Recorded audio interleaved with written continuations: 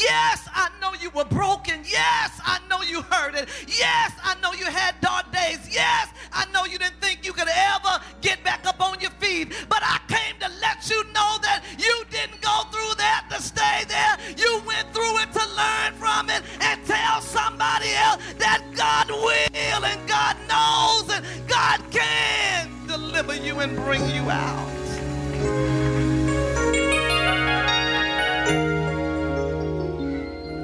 It's not just your testimony.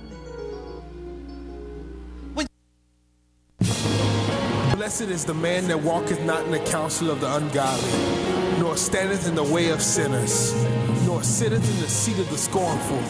But his delight is in the law of the Lord, and he should be like a tree planted by the rivers of water. Come worship with us. Internal Denomination of Faith, Church of the Living God, 1279 Pickens Road, Leesville, Louisiana, where God is first and people are always.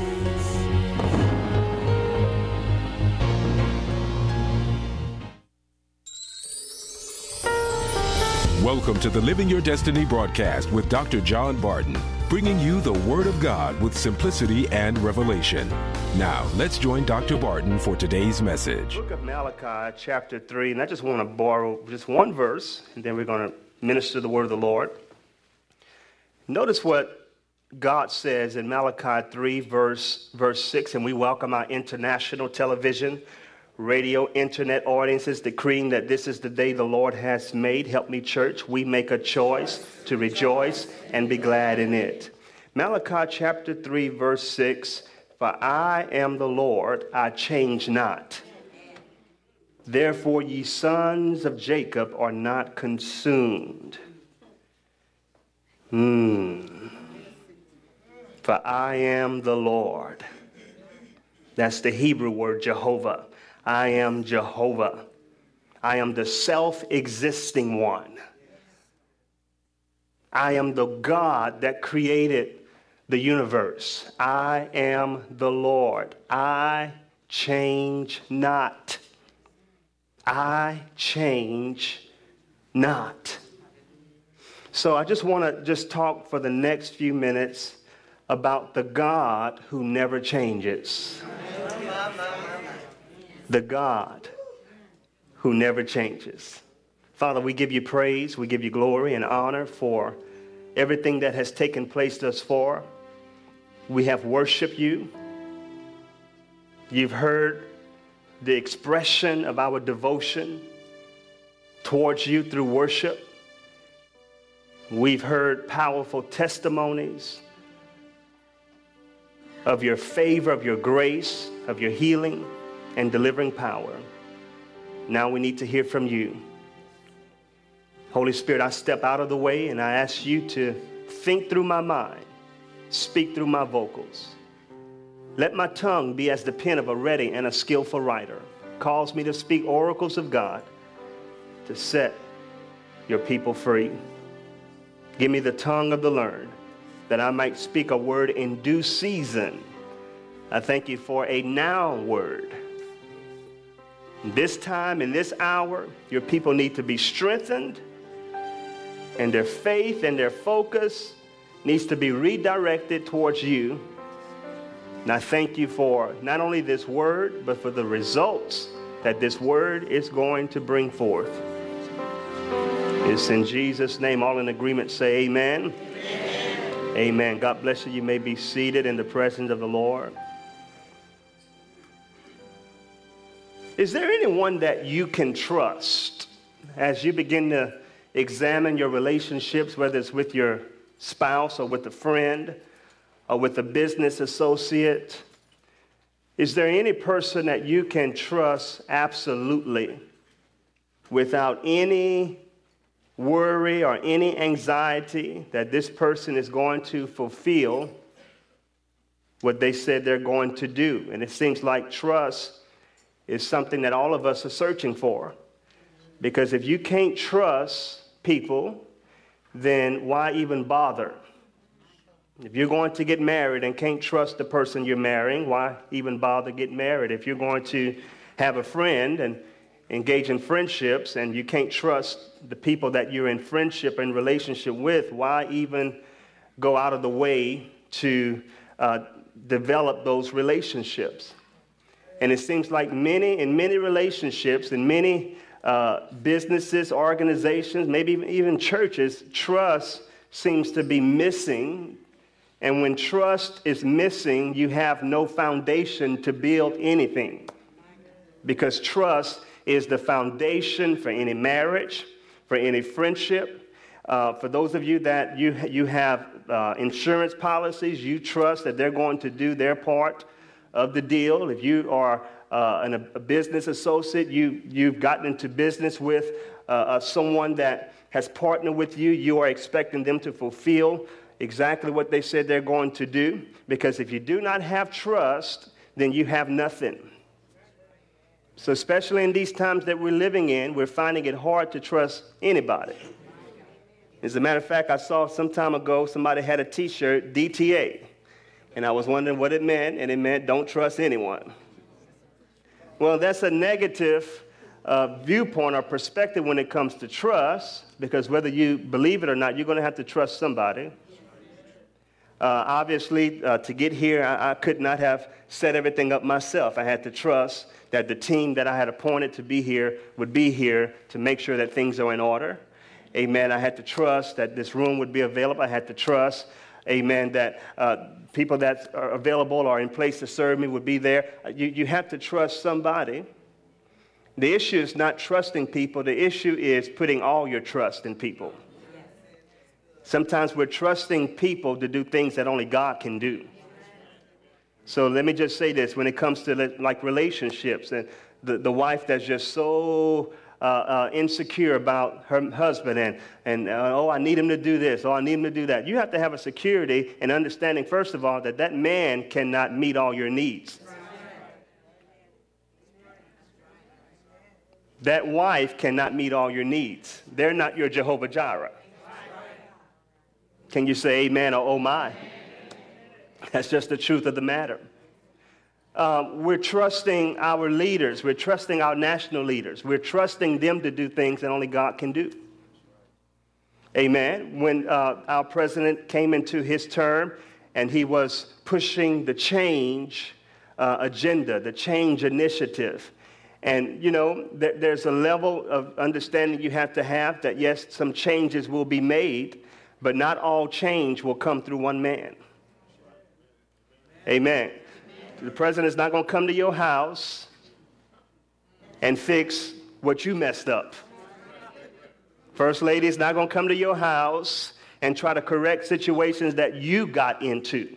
That's not what the change initiative was all about. And here's one of the things I liked about our president. Before he came into office, he gave everybody a warning. He says, now what we're in, this mess that we're in right now, don't expect it to be changed in all 4 years of my term. It's going to take more than one term. Because he was letting you know that he is not the hero to bring about ultimate change.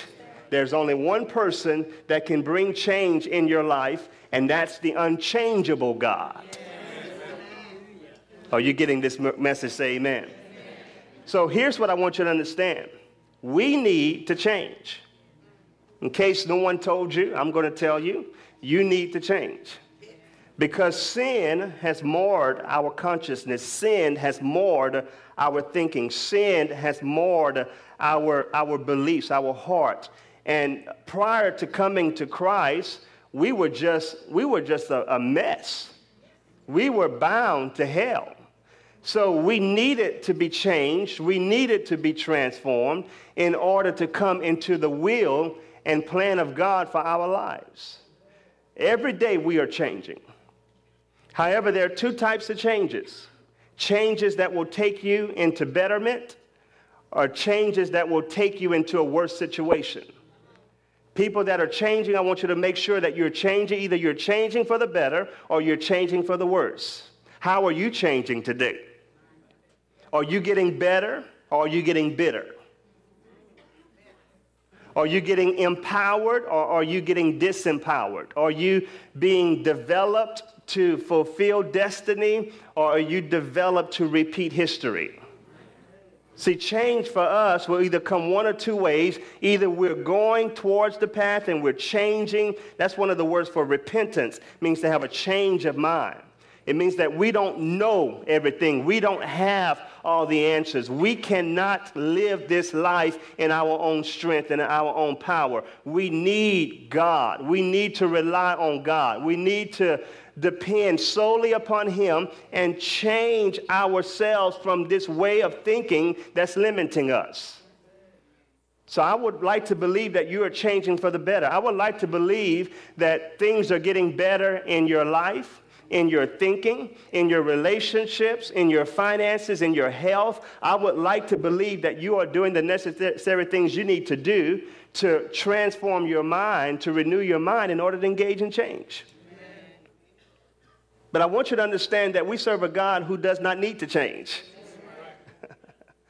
God is an unchangeable God. He is perfect. He is absolute. He is complete. He is secure. He is faithful. And he's letting us know in the scripture, I am the Lord. I am God. Before there was an earth, there was a God. In Genesis chapter 1, you will see verse 1, in the beginning, God created the heavens and the earth. But the question is, who created God? God is self-existing. Before there was ever a universe, there was a God.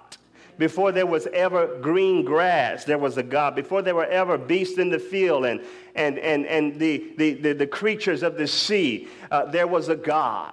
There was a God that hung the stars in the sky. There was a God that hung the moon and hung the sun. There was a God. There was a God that even created our adversary Satan, who was at first a good angel, but his choice turned him into a bad angel.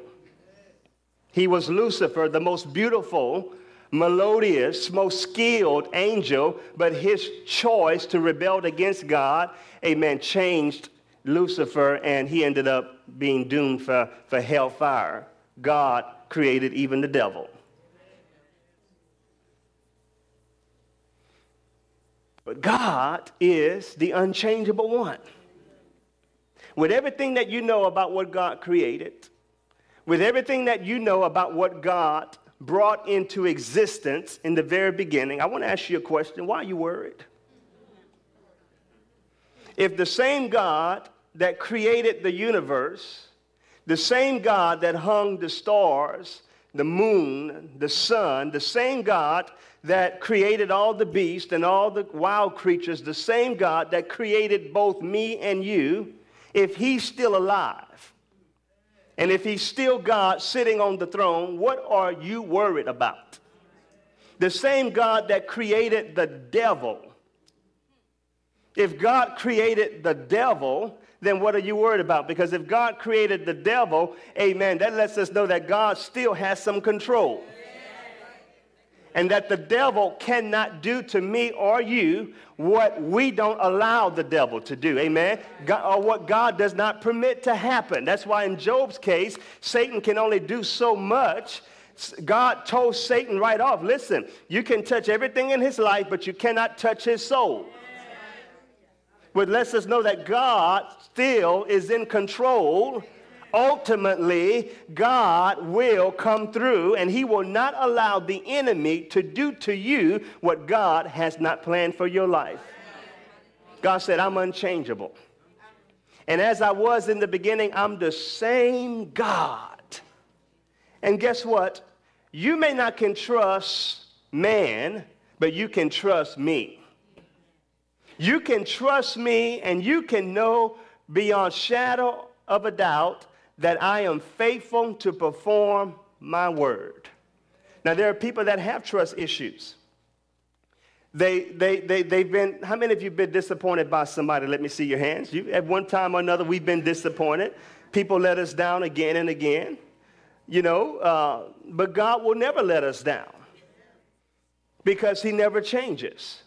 The Bible says in Hebrews 13, verse 8, that Jesus Christ is what? The same yesterday, today, and forever.